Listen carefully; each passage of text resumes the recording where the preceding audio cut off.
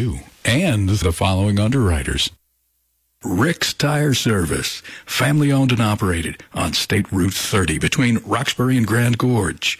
Tires, mounting, and wheel balancing for cars, trucks, lawn, garden, farm, and construction vehicles. Open Monday through Friday, 8 to 5, Saturday, 8 till noon. More information at 800-LG Tires, 800-LG Tires.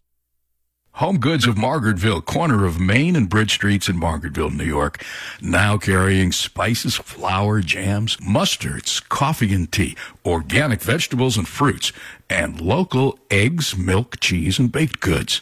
And, of course, cooking basics and tools of the trade for everyone at home. Home Goods of Margaretville. Open every day. 845-586-4177 or hgom.net. Sounds Good Music House, the record shop on Main Street in Andes for new and used vinyl, including new releases and rare titles across all genres, as well as turntables, mid-century furniture, and original artwork.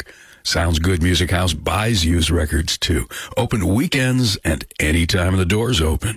More information at 845-676-6233, 845-676-6233. or soundsgoodcatskills.com. You're listening to WIOX Roxbury on FM in the Catskills, on computers and smartphones at WIOXradio.org, and on MTC Cable Channel 20, now with enhanced audio.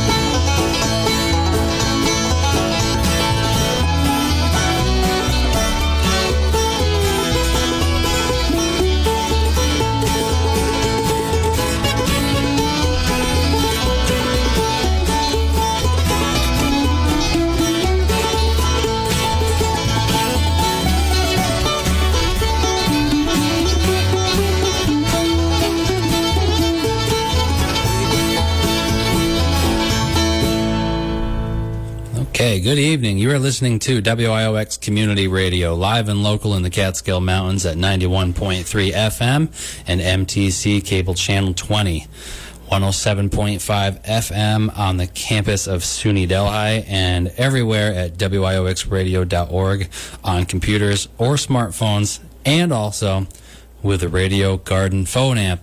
This is From the Forest every Wednesday, 6 to 7 p.m. We talk about a different forest-related topic with Ryan and John. Ryan's out, but Zane's here today. What's going on, Zane? Hey. Nothing much. Keeping busy. Yeah, what'd you do today? Well, I didn't do much today, but yesterday was more interesting for me. Oh, okay. So I was down in Sullivan County, and I was touring the property of a member, and we were looking at tornado damage. Tornadoes. So I know several weeks ago, down in where we were, Eldred area, there was a tornado that ripped through. And it was pretty devastating. From her porch, you can look out down into the valley and see Apple Pond Farms, I believe. And that was a farm that was just really devastated by that tornado. And it moved from there further south, I believe, and hit her property. So we were walking around in her woods, and there was uprooted trees, down whole mature trees, trees hung up, spring poles everywhere. So I was explaining to her kind of the hazards that are around there, and she was asking about, what can I do with this? Can I work in it? Should I just wait? So it was pretty devastating. Yeah. So what did you recommend? Well, I recommend she kind of just wait and let things kind of release, because there's a lot of tension forces there. Even when we're in there, we can hear kind of trees kind of cracking, popping here and there. There's a lot of trees still hung up. So I recommended kind of waiting to kind of let more of that energy kind of dissipate. I mean, is there any reason to ever go in there for, the next 10 years? What does she got going on? Well, she was concerned about a lot of her tents that were around there, kind of these private tents that she uses for her family to come up. And these have kind of platforms. They're canvas tents. They're pretty valuable. So trying to retrieve those in a way that's safe. A lot of trees were kind of broken on top of them and leaning on top of them. Wow. Tricky things to cut out of there, for sure. So, yeah. Yeah. Storm damage. That's really hard to read forces in a down tree that's not all the way on the ground, especially when there's multiple on top of one another. It's hard to, and maybe even pressing against one that's still standing. There could be forces up, down, left, right, all of the above at once at different points of the tree. So it really takes someone very experienced and to be able to cut that apart, and it's still really dangerous. I mean, you could have all the experience in the world and just, you can't see it all. So, the game of logging course teaches a storm damage cleanup class. They're mostly utilizing cuts to aid you when there's machinery around. So there's ways to make cuts to cut all the fiber. Everything holds together, and then you can get in the skidder, dozer, and excavator, be 20 feet away, and then pull it apart and watch it all explode under tension. Yet everything's cut apart and you can move it. So it's still best to be in a cab if you can be. Yeah, well, I mean, it was the questions. Can I use this wood? And it's all about accessibility and the hazards that are associated with that. What kind of trees? These were mature red maple, a lot of mature ash trees. Beech, black birch, so a lot of mature hardwoods, yellow birch as well. Sounds like she can maybe have a salvage harvest, have a logger in there, and if the trees are down anyway, just take out what's valuable and do the work for her. Right. Yeah, is there loggers willing to do that with all those hazards? I mean, as you explained with machinery, I guess it makes it safer to do. Yeah, I mean, as long as there's valuable stems right there, it's fresh wood, so it doesn't, they're not degraded. I would pursue that route, or at least try. You never know. Yeah, this was it was interesting. There's a lot of down logs and trees in the ravine, and the upside is that that's a lot of nice new habitat there. We did flush a grouse when we were walking. Wow. Well, I mean, it has values just to leave it, too. Yeah. Especially in the ravine there. Cool. Yeah. Cool. So how big of an impact regionally was this tornado? I'm not sure. I know it impacted her neighborhood there. Did you see a lot of damage driving around? Yep. Up and down the road there, the county had worked pretty quickly, from what she told me, to push a lot of that wood back into the woods, open the roads back up, and get the electricity back. So, but you look down the slope there and off the road, and you can see the destruction. Wow. Yeah, Ryan and I had gone to do work, not too far from there, Forestburg area, 1 year, and we called to check in the morning of, and it was funny, the lady said, well, we had a huge storm here last night, I don't know if you'll be able to get here. And we basically said, well, I don't know if you realize what we're capable of. And not knowing, I mean, we got down there and it was chaos, just tree crews everywhere. We literally followed a skidder down the road, and it was pushing trees out of the way in front of us. That was something else. Just to get to the job. We had to cut our way into her driveway. We cut it open for her. It's pretty amazing. There was, uprooted trees that re-rooted themselves as we cut the stems apart. Yeah, dangerous stuff. Yeah, very dangerous stuff. But anyway, it's not what we're talking about tonight, but that's a cool side tangent. Tonight on From the Forest, we plan on talking about trees of the member of the genus Populus. Zane's really going to, he did a lot of the research for this show, so he's going to educate everyone here a little more, but I do want to fill in a little bit about Aspen, what I know and what I've cut and what I've learned, but yeah, I was inspired by the show because the property where I'm at, there is a big grouping of trees that I think I'm pretty good at tree ID, but they kind of threw me. I really couldn't tell what they were. I knew they were some sort of poplar or something, but it took me a while to kind of ID them to get exactly what they are. But those were balsam poplars. So it kind of inspired me to look at the Salicaceae, which is the willow and poplar family. And it inspired me to write up this show where we're going to look at the genus, Populus genus, which includes things like the balsam poplar, the quaking aspen, and the cottonwoods. So these trees are interesting to me because of just many different reasons: how they grow, where they grow, their uses, but they're very similar in certain ways, but their differences are unique too. So a lot of these they're prolific seeders. They produce a lot of seeds, but as a tree, the seeds are very short-lived, and they require a certain type of site to germinate on. It's usually something that has a lot of moisture. And so these are species that are kind of dependent on bare mineral soil. Usually conditions you find after a fire or after kind of a flood. So they all require this kind of fresh, bare mineral soil to germinate. So first we'll talk about the balsam poplar. Balsam poplars have a more northern distribution.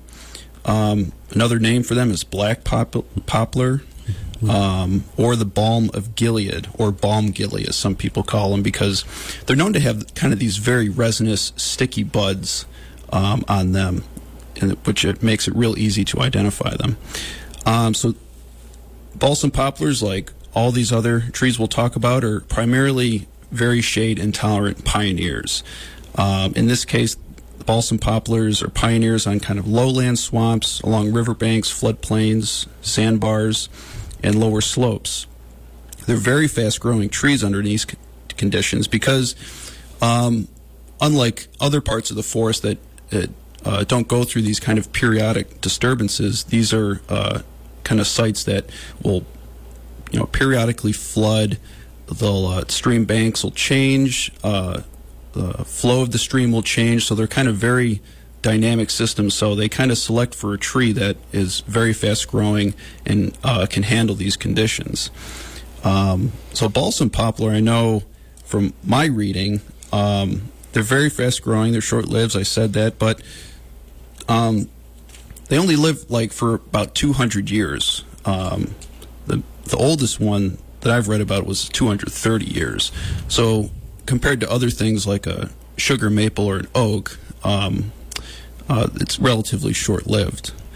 So these have kind of a lustrous, dark green, shiny, glossy leaf to them. And like all members of the Populus genus, they have this kind of flattened leaf stalk, so it's kind of like ribbon-like. So that gives it kind of that flapping in the breeze look. Have you seen that? Yep. When I first learned tree ID, I thought it was interesting that it was one of the few trees you can identify just by hearing it in the wind. Mm-hmm. So, but like I said, balsam poplar, they get that name because their buds produce kind of this, they have this kind of fragrant, amber-colored, sticky resin to them. So we could talk about their kind of lifestyle or their habits, so to speak. So these are trees that grow in usually open, pure stands or mixed with other trees. Common associates include balsam fir, white spruce, aspen, paper birch. And they reproduce not just by seed, but also by root sprouts. It's probably one of the more famous things that these trees in this genus are known for, is that they're prolific root suckers. Stump sprouts as well, and broken plant parts. Because when you think about streamside or river banks where you get this constant flooding, you get this constant turning over of the soil, exposure of new bare soil underneath, it would make sense that a tree like this would kind of evolve the ability to break off pieces of its twigs or branches, have them flow downstream, and propagate again. Sure. I mean, everything in the willow species is doing that, right? Yeah. That's why they're everywhere. And then other species stream bank too, like not so friendly ones like Japanese knotweed. Right. But unlike knotweed, I mean, these trees definitely are ideal for kind of erosion control. So if you're worried about kind of your stream bank stability, you're worried about erosion, these would be the trees to plant with sufficient sunlight. But you might need to expose some bare soil first. You might need to find sites that are sufficiently abundant with moisture, but not standing water. Those are kind of the best conditions for these trees. So you showed me these too, and same thing. I knew they were in the poplar family, but I didn't put my finger on balsam poplar right away either. Where is the more common range of balsam poplar where you typically find them? They, from what I read, they have a very wide range. From what I've read, they are one of the most northernmost hardwood trees. But they usually are less common because there's not many of these sites that provide that those moisture conditions for the seed. So unless they were planted or already kind of in an area, they mainly reproduce by suckering. I just don't see them throughout the Catskills. Right. It's a species, and we'll talk about, for aspen in particular, it's a species that are pioneers, and they're usually succeeded by other kind of shade-tolerant species. So they're less and less common for that reason, because all of the kind of the upper slope, well-drained areas where you might find them have already been filled with shade-tolerant mature species. So it's just in those kind of sites that get seasonally wet that you'd kind of find them. Yeah. So what's the difference between poplar and popple? Well, you're a local guy. Popple is what I learned is what locals call aspen. Right. So that's what we're talking about. So we just talked about, or we are talking about balsam poplar specifically. But what about tulip poplar? Not even related, right? Not related. So this is where people that's in a different family entirely, yeah. This is where people get confused, because I was today on a property looking at tulip poplar regenerating, or yellow poplar. You get south along the Appalachian spline further, and you'll find a lot of this tree. Yeah, not related. So poplar, popple, different. You go to, say, a hardwood vendor, someone maybe doing cabinetry, and you want some interior cabinet wood, you could find poplar veneer and poplar wood, but that's tulip poplar. That's not what we're talking about tonight. We're talking about the popples. The popples, yeah. The popples, the junk tree, the junk. I just remember always being told, that tree's junk wood, junk. Well, it has its purposes, but it's not ideal firewood if you're being a firewood pirate on the side of the road looking for your hardwoods. Yeah, many of these species, it's a common theme throughout is that it's a light wood, it's soft, and it's weak. But it's not something you want to build, house out of or furniture out of, but it has its uses. I know it's a very popular wood for the crate and disposable box industry because it holds a nail pretty well. So back when, people would ship things all over before we had cardboard, arriving at Amazon, dropping off a package every day, people would ship things around in these small little light wood boxes. Yeah, well, they're perfect because you got to truck it around, so you don't want, something dense and heavy like maple and oak. Right. And if it's strong enough and it holds a nail, then it's perfect. Yeah. So I took the liberty of looking up the Janka hardness scale, right? Because everybody talks about hardwoods, softwoods, and that they just categorize as trees based on that. Well, they're really talking about evergreens and deciduous trees when they talk about hardwood, softwood, because it really has nothing to do with the density of the wood. There's evergreens that are more dense than some hardwood species, like the ones we're talking about. So, as a reference, white pine, that's measured in newtons. You don't really have to know, how newtons are measured, but think about the numbers here. White pine is 1,690 newtons, so 1,690 for its density, or its hardness, rather. Everybody knows what white pine feels like in their hands. They've held a 2x4 before. The balsam poplar we're talking about is 1,330, so 300 newtons less. Aspen, trembling aspen, which we'll get to, is 1,560, so very comparable to white pine. And last, we'll talk about eastern cottonwood, 1910. So much more dense than white pine. And as an ultimate reference, so it's harder than white pine. So it's harder than white pine. The eastern cottonwood is. So some of these hardwoods are, softer than white pine. Some are harder. And the same genus here. But as a reference, most people walked across the maple or an oak floor today, leaving their houses.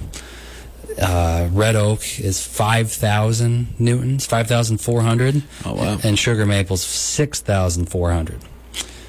So, yes, these are all hardwoods, but some of the hardest ones that are common are about 6 times or 5 to 6 times more dense, more hard. Interesting. So anyway, I wanted to share that because we do use these. So you said you wouldn't build a house out of aspen, but it's very, very comparable to white pine that our houses are built with today. So I wouldn't discount. I wouldn't discount it. Wouldn't balk at that. Well, you're the wood guy, so I've milled a lot of them, and you mill a 2x4, and it's so similar in your hands to a white pine 2x4. It really is. Just doesn't have the same smell. And I think for trim wood, it's actually prettier than pine. Pine's got that yellowish color to it. Aspen has this brightest white sapwood, but it still holds that reddish knot that's so attractive with knotty pine. Have you ever seen like pine paneling? Right. People like that contrast. They like the light dark, but over time the aspen just gets, the pine, it starts out a little yellow, pale yellow, and it gets more yellow over time. The aspen stays pretty white. It gets a little yellow, but it's a brighter contrast wood. I've got a couple of my door frames in my house that are trimmed out with trembling aspen. It doesn't have a very clear heartwood the way like a cherry would or walnut would. It's clear as in the sense of no knots. So the sapwood and the heartwood aren't drastically different in color. No, it's just really one color throughout, similar to what you'd expect in pine. Not drastic. I mean, there's a little change, but nothing crazy. Cool. Well, yeah. So that kind of solved the mystery I had on the property there. Those trees, they grow in a big clump, and they're right in kind of this wet area, and the roots are all over it. It's kind of on this slope, so a lot of the soil is kind of eroded away on the top. And you can see it looks like all the root systems have just melted together. They're just spreading all over. They look like just giant slugs right above the soil to me. So it's something that I was always curious about, but it took a while for me to ID it. So I've just not encountered it to that size and that extent. How do you think they got there? Because they're not on our stream bank there. They must have been planted. I know in my research, a lot of these, especially the balsam poplar, were planted along old homesteads. It was given this name Balm of Gilead because it had kind of these pain-relieving properties. You can steam the twigs or leaves, and it would help as kind of a medicine. So this might have just been an area that was very near the house. It was probably,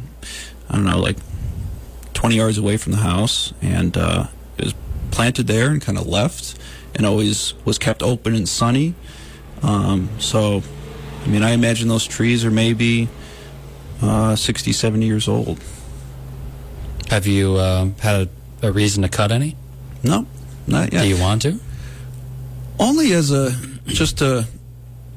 curiosity, but I think that they, I think that it's a neat little shaded area there. But they seem to really like it, and they want to spread, but they're kind of hemmed in by a stand of aspen, which we'll talk about in a minute, on one side, and sugar maples and cherries on the other. So Gotcha. they can't move much from there. Well, they'll probably start getting shaded out, no? Yep, eventually. And then there'll be sapwood for you. And up the hill from them, there's an old stand of apples that have just been completely shaded out. So it's definitely a very young site, but they're tall. I mean, they're at least 80 feet tall. Cool. Well, you're listening to WIOX 91.3 FM. This is From the Forest. Every Wednesday we talk about a different forest-related topic. Tonight we're talking about trees of the member genus Populus.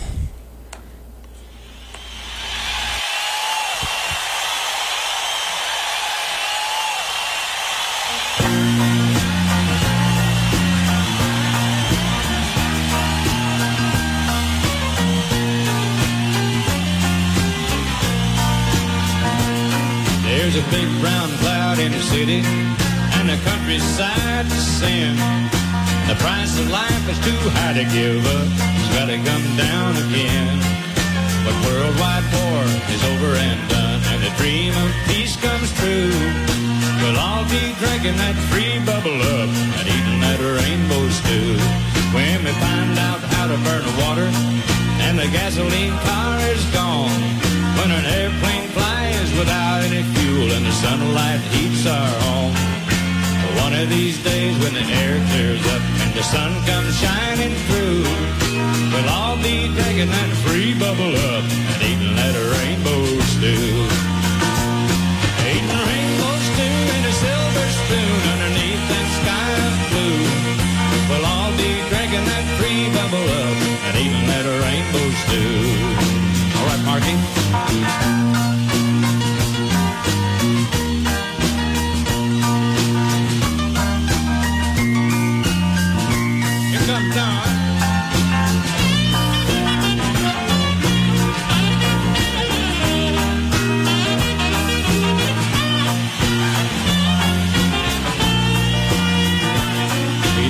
To get high, to get happy, just think about what's in store. When people start doing what they ought to be doing, then they won't be booing no more.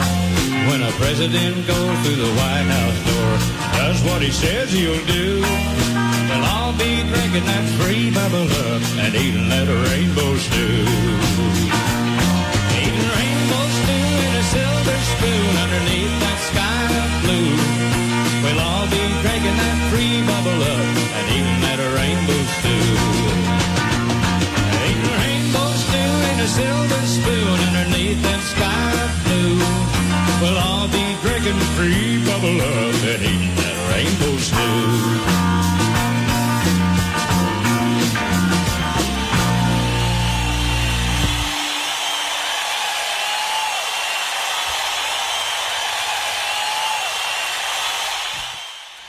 All right, good old Merle, rainbow stew. I haven't had rainbow stew in quite a while.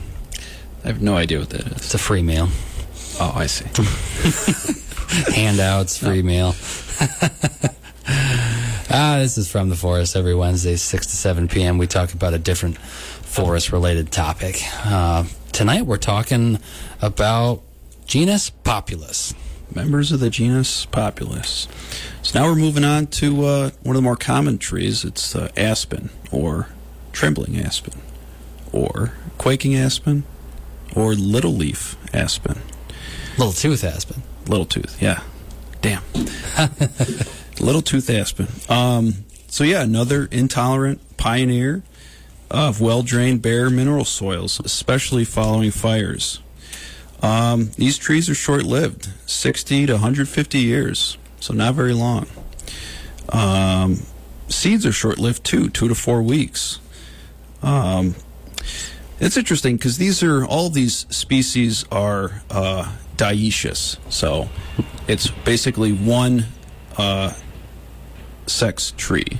So you either have a male flower on a tree or a female flower on a tree.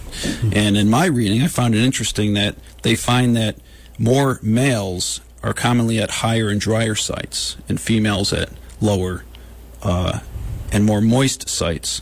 But the majority of these species in their distribution are males.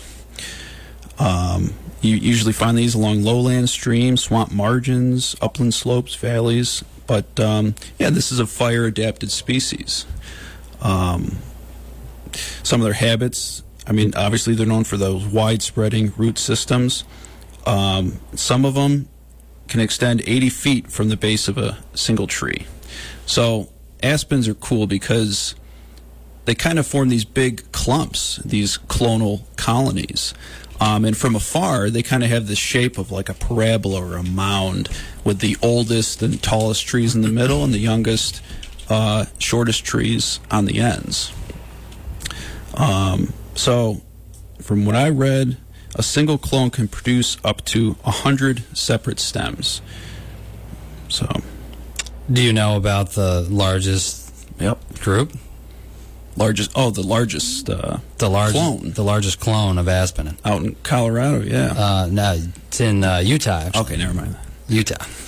It is 106 acres of a single specimen, and it's the biggest organism in the world, weighing in at an estimated 13 million pounds, roughly 40,000 stems of mature size. I don't think they're counting the little sprouts. It's called the Pando clone. Pando clone. Pandone. It's oh man, what did I? How old do you think it is? I've read one estimate says it's over 1 million years old, but I don't know about that. Yeah, come on. There was an ice age. An ice age in Utah. Come on. It's estimated to be about the age of the last ice age. Wow. I don't know. I read another website. It said 80,000 years, but I don't. I'm going with the USDA's. The USDA's website says ice age. So all of those stems are genetically identical? Yep. They're clones of each other. Pando, I believe, is Latin for I spread. I'm pretty sure that's what it means. It's huge. So it's a fun tree to play with. Honestly, if you have it on your property, it's generally regarded as junk. So landowners give you permission to do experiments on. It's not really an experiment, but to the landowner it might be. But in order to spread it, you do it in the dormant season. If you want more aspen, you got to cut down all your aspen, and that's my favorite thing to do. It's the quickest way to a young forest because it's almost guaranteed, barring weird circumstances of fungus or disease or something infecting this root system after you cut it. You do it in the dormant season. These mature trees, you cut them all down, as well as every tree roughly about twice its height surrounding it, 2.5 times, and mostly just to bring in additional sunlight. And you cut them all down, and then in the spring, it's got this full energy resource from these mature root systems, and it sprouts thousands upon thousands, 3,000 to 5,000 or more stems per acre. So you do a quarter acre, and there's a couple thousand stems popping up, and you let that grow another 20, 30 years, and it not only sprouts along where the trees were. Say there was a half a dozen in a small ring, maybe 200 square feet, 300 square feet. You grow, you cut them, and everywhere that 100 feet away where those root systems are in a 100-foot circle around that. So now you're up to a half an acre, a quarter acre, and then you do it again, and you grow it to 2 acres, and you do it again in 20 to 40 years, and you do it, and all of a sudden now you've just cut and cut and cut, and it's spread out to, who knows, Could be dozens of acres over time through many generations of your family owning it. But it's really cool. Like I said, there's plenty of bird species that we've talked about on this show that require dense young forest to either nest in or live in. But most important on that list is ruffed grouse. They're associated with aspen stands to survive. So if you want ruffed grouse, you want to bring them back, start cutting your aspen. Do it in the wintertime. I just did one last winter, so I went up there yesterday and checked it out. No sprouts yet, but it's early. Yeah, I mean, it's a transient species in that sense. So if you don't cut it, it's just going to be succeeded by hemlock and maple on those sites. Yeah, these were big stems, too, that I cut. They were, I don't know, in the 24-inch diameter range, and there was 1, 2, 3, 4. There's 5 or 6 stems of that size, and then a couple stragglers that were smaller. They're on a field edge.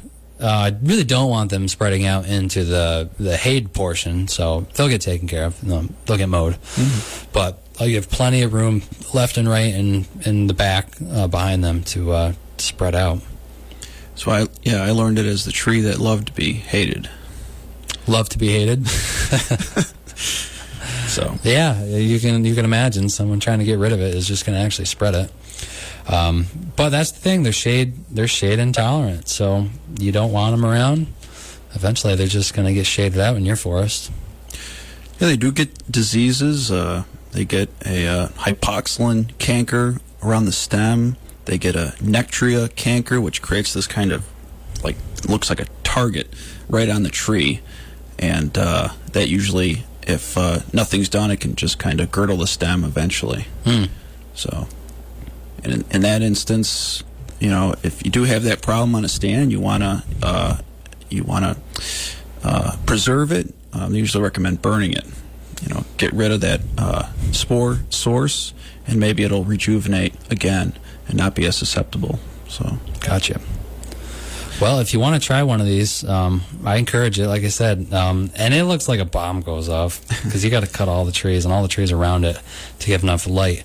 But the cool thing is, it's kind of representative of what ag does, right? Agriculture, you can plow a field down to bare soil, but it's accepted because we know by end of September it's going to be corn as high as our head. Mm-hmm. It's going to be green again. Well, same as this aspen cuts I'm talking about. Typically, they're about 4 feet high, 5 feet, depending after the first growing season, and then. Almost always, every one I've done, at the end of the second growing season, they're taller than my head, the sprouts. That's how you know it's successful. Yeah, that's how I gauge success. And you'll be surprised at how much other stuff comes in with them. You get blackberry, raspberry, other tree species seedlings that were in the soil that'll just kind of gain to the periphery. But it's dense and. It'll last. It's prime grouse habitat at 5 to 20 years old. Once it gets past 20, like I said, you could either cut it again, or you could let it age to maturity, because grouse they do need some mature trees to feed on those flowers that Zane was talking about. So, if not for fire or kind of deer browsing, cutting is kind of the way to allow it to spread, right? Mm-hmm. So.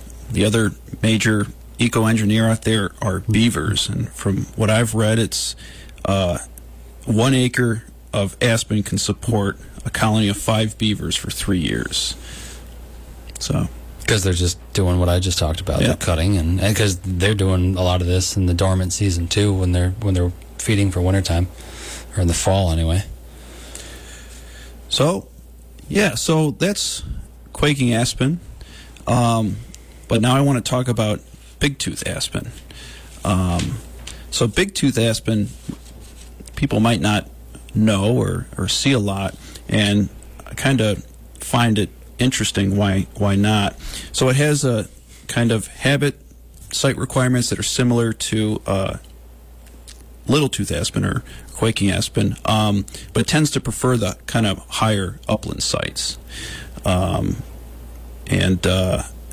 I found this, I don't find them as commonly as aspen. I find them 1 or 2 of them around, but yeah, they're really not as common. Because I think it's because a lot of our forests are mature, and since this is kind of a fire-adapted species, you see less and less of these in kind of these upland areas that have been succeeded by more mature species. Trembling aspen can tolerate these kind of more moist sites that aren't really amenable to other tree species. But the big-tooth aspen on these upper sites kind of gets out-competed by those mature trees. So I think without fire or cutting, you just see less and less of these because they just can't compete with these other shade-tolerant trees. Yeah. I mean, you don't find huge ones typically. You do find them, but like you said, they're in these old pasture sites that are, you just know that's going to be a maple forest soon. They've just taken hold ahead of time. Yeah. So, yeah, pioneer species. Cool. I don't know. I thought it was interesting that so aspen still has this kind of niche that it can kind of exploit that big-tooth aspen can. So wildlife uses. I think second, from what I've read for ruffed grouse, it's preferred second only to aspen. Another interesting fact I found is that I've not seen this. I'd like to see this, but I know grouse can like feed on it in the winter, and I know they can get pretty high in the tree to feed on the buds. So by one estimate, I read that they can feed on kind of 30 buds a minute. I haven't seen it grouse and aspen, but I've seen them in yellow birch feeding on catkins. Same thing, they're feeding on the flowers. But yeah, all the way at the top, there was 4 or 5 up there. Where was I? Adirondacks. I was snowmobiling at dusk, and I looked up, and there they were, all silhouetted up in the sky. Pretty cool to watch. Porcupines will also feed on them too. I found that interesting that once you get to the top, it gets a little bit more spindly, more slender. It's harder to climb out to eat those buds or those leaves. So what porcupines will do, they'll actually kind of bite off the twig and kind of use their hand, or I guess, or paw to eat the leaves and then just drop it. So usually if you see a porcupine feeding in a tree, you'll see all these kind of twigs around the base with all the leaves kind of eaten away. Mm-hmm. So I thought it was interesting. You see it in pear trees all the time. When there's a porcupine in a pear tree, yeah, they're really hard to prune after that. Right. Like really hard. Just because they've destroyed it. Yeah. Oh well. Yeah. Oh well. My dog got a porcupine the other night. Oh yeah. Yep. Oh well. Did it get hurt? Not really. I don't know. It's an interesting story. I had some another day trazodone in the truck. The dog got sleepy and pulled all the clothes out. Damn. So these are, poplars, I think they should be planted a lot more, especially in these open, sunny fields, whether it's big tooth or little tooth aspen. I think they're great shelter belt trees.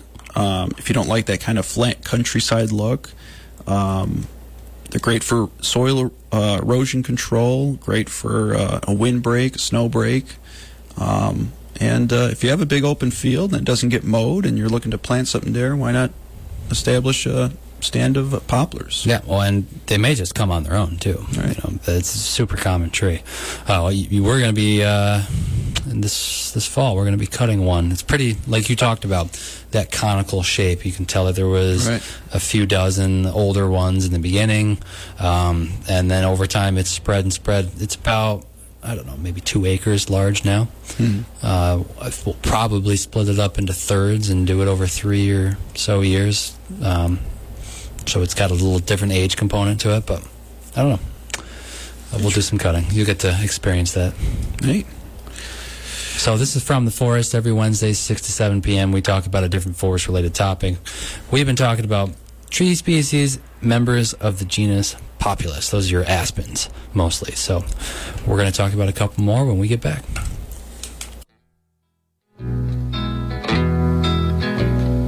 In twilight glow I see blue eyes crying in the rain. When we kissed goodbye and parted, I knew we'd never meet again. Love is like a dying ember, only memories remain. And through the ages I'll remember blue eyes crying in the rain.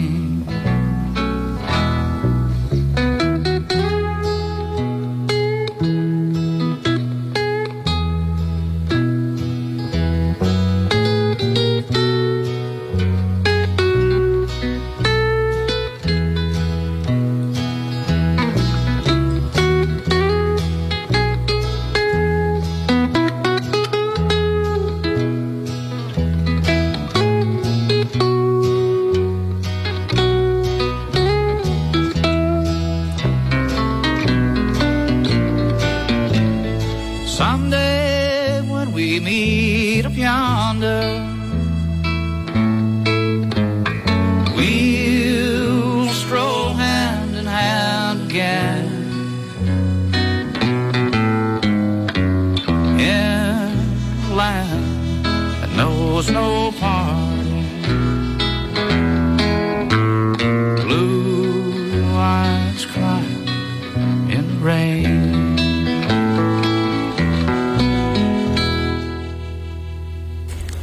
All right, you're listening to 91.3 FM. This is From the Forest. Little Willie Nelson, Blue Eyes Crying in the Rain. That's my rain dance, Zane. You really bummed me out. Well, come on. I just planted a bunch of trees yesterday, which is stupid this time of year because it's so dry. Yeah. But I ordered them in March, and they just came in the mail. So I had no choice. It sucks. So now I need rain. Come what may. Cool. So now we're going to move on to the last species of this genus, Eastern Cottonwood, a.k.a. Eastern Poplar, cotton tree, or the necklace poplar, because of its big, jangly seed pods. Yeah. So this is a tree that has a more southern distribution compared with the other ones, which are more northerly distributed. So I'm going to call this tree the Southern Outlaw, and we'll get talking about that more in a minute. But this one has, its species name is Populus deltoides, so deltoides meaning kind of triangle, so because it has that leaf shape that's kind of very pyramidal or triangular. So it's a good way to identify it. Another pioneer of floodplains, streams, riverbanks, valleys. So this is a tree that you really find along rivers and floodplains. I was familiar with a lot of these trees when I was living in Kingston. They're very common along the Hudson. Back home, up in Syracuse, they're common as well. So these are pretty fast-growing trees. All of these trees are really, but this one is probably the fastest-growing. Fastest-growing tree in North America, according to some estimates.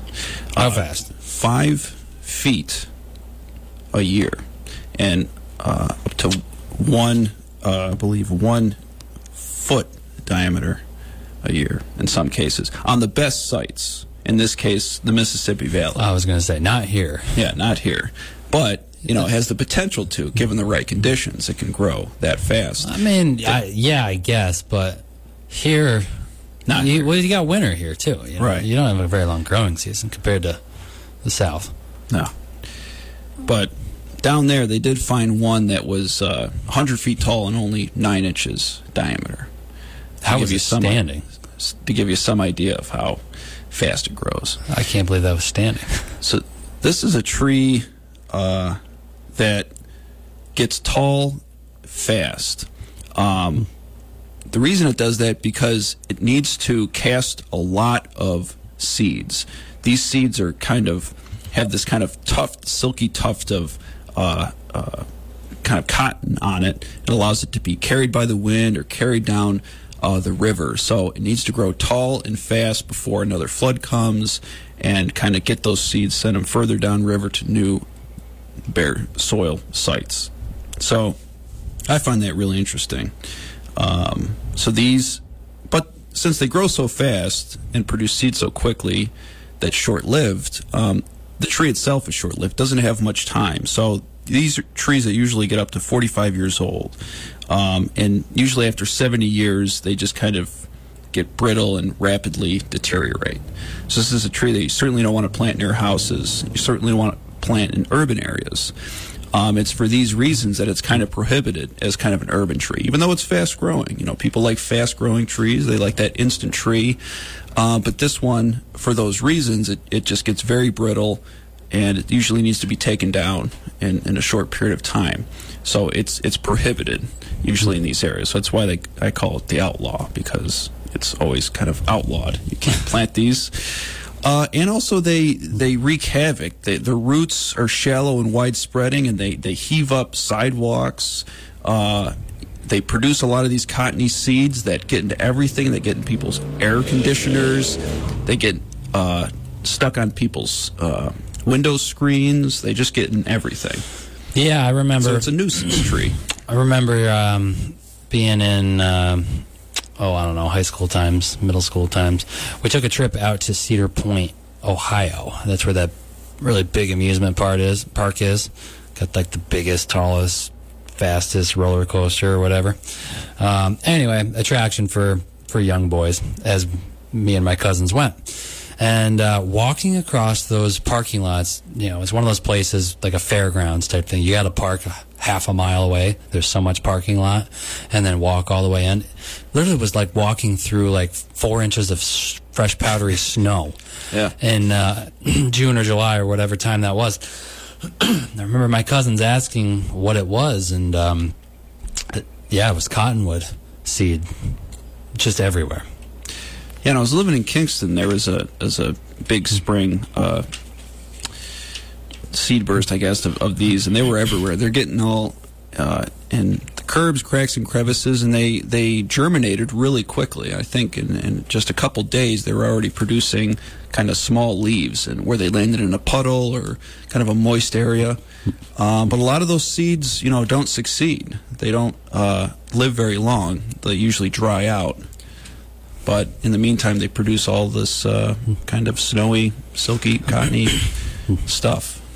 Yeah, I see people posting pictures of giant trees on social media. A lot of times they're cottonwoods. They can get huge. Yeah. There's along the Finger Lakes. That's where I was this last weekend for the holiday weekend, and along the lakes there's giant cottonwoods. Yeah, they can grow really tall and get really fast, but it's deceptive. If you don't know what you're seeing, you assume it's just a very old growth tree that's been there for a long time. That's not the case. And they're dense. The densest of these quote-unquote junky trees. 1910 on the Janka scale. Dense. So it's 300 newtons denser than white pine. So it's got to have some uses. Dense but brittle. I don't think it's a very, I don't think the tensile strength on it is very impressive. No, so maybe, I'm trying to think. Again, trimwoods. I know a lot of these Populus, Genus trees go to shaving mills. You know what a shaving mill is? No. Does it make shavings? Yeah, that's exactly what you think. So you go to Tractor Supply and you get a bag of shavings for maybe your hamster or your horse stall. A lot of them were aspen type trees, cottonwoods, balsam poplar, things we just talked about, and they literally just shave them off linearly down the tree and make these little 2-inch long shavings for your animals. Yeah, I've seen that before. Using a chainsaw, if you ever cut right down into a kind of a cross section of a tree, I guess, you'd kind of get those shavings. They would come out. Yeah, it's a very awkward way to cut a tree, and you see why immediately. Yeah, when you're ripping a log with a crosscut chain, you get these really long linear fibers that bind up the clutch. So if you're gonna, do an Alaska chainsaw mill or something like that, you have to actually purchase and then resharpen to a certain spec, a ripping chain. It's basically just a 10-degree file, whereas other chains are like 30 degrees, and it's a rounded file, or excuse me, a rounded tooth, so it's more of a gouging action than a cutting action. Yeah, there's carpentry too. Table saws have different blades than chop saw for a reason. So, this is another species that, grows fast, and it spreads by seeds. In this case, not so much root suckering, but by plant parts. Branches, twigs will float downstream and find a new area, and then get stuck in the soil and create a new root system and grow a new tree there. So this is a species that is really easy to propagate by cuttings.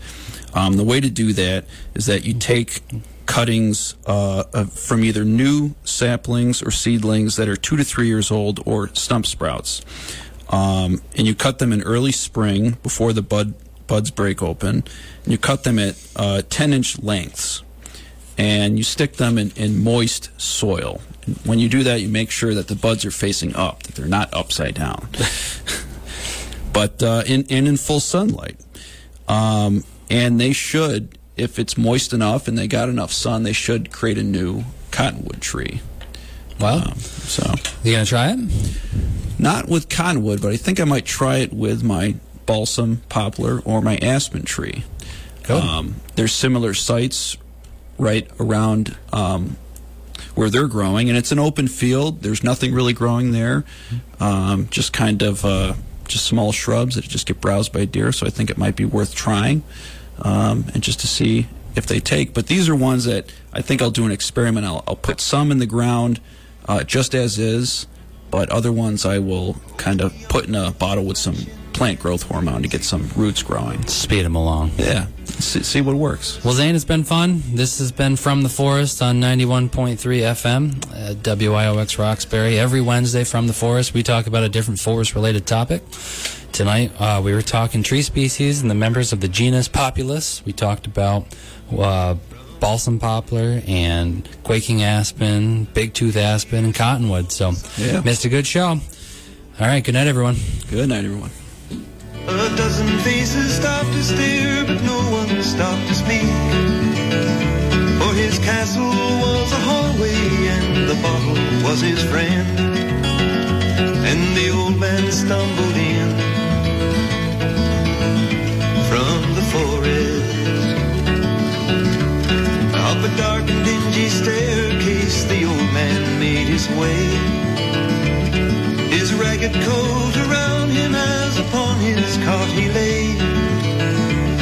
And he wondered how it happened that he'd ended up this way, getting lost like a fool in the forest. And as he lay there sleeping, a vision did appear. Upon his mantle shining the face of one so dear, who'd loved him in the springtime of a long forgotten year, when the wildflowers did bloom in the forest. She touched his grizzled fingers and she called him by his name. And then he heard the joyful sound of children at their games, in an old house on a hillside in some forgotten town, where the river runs down from the forest.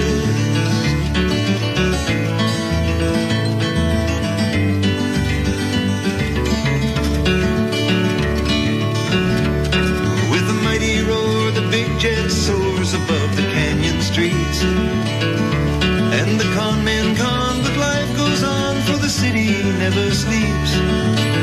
And to an old forgotten soldier, the dawn will come no more, for the old man has come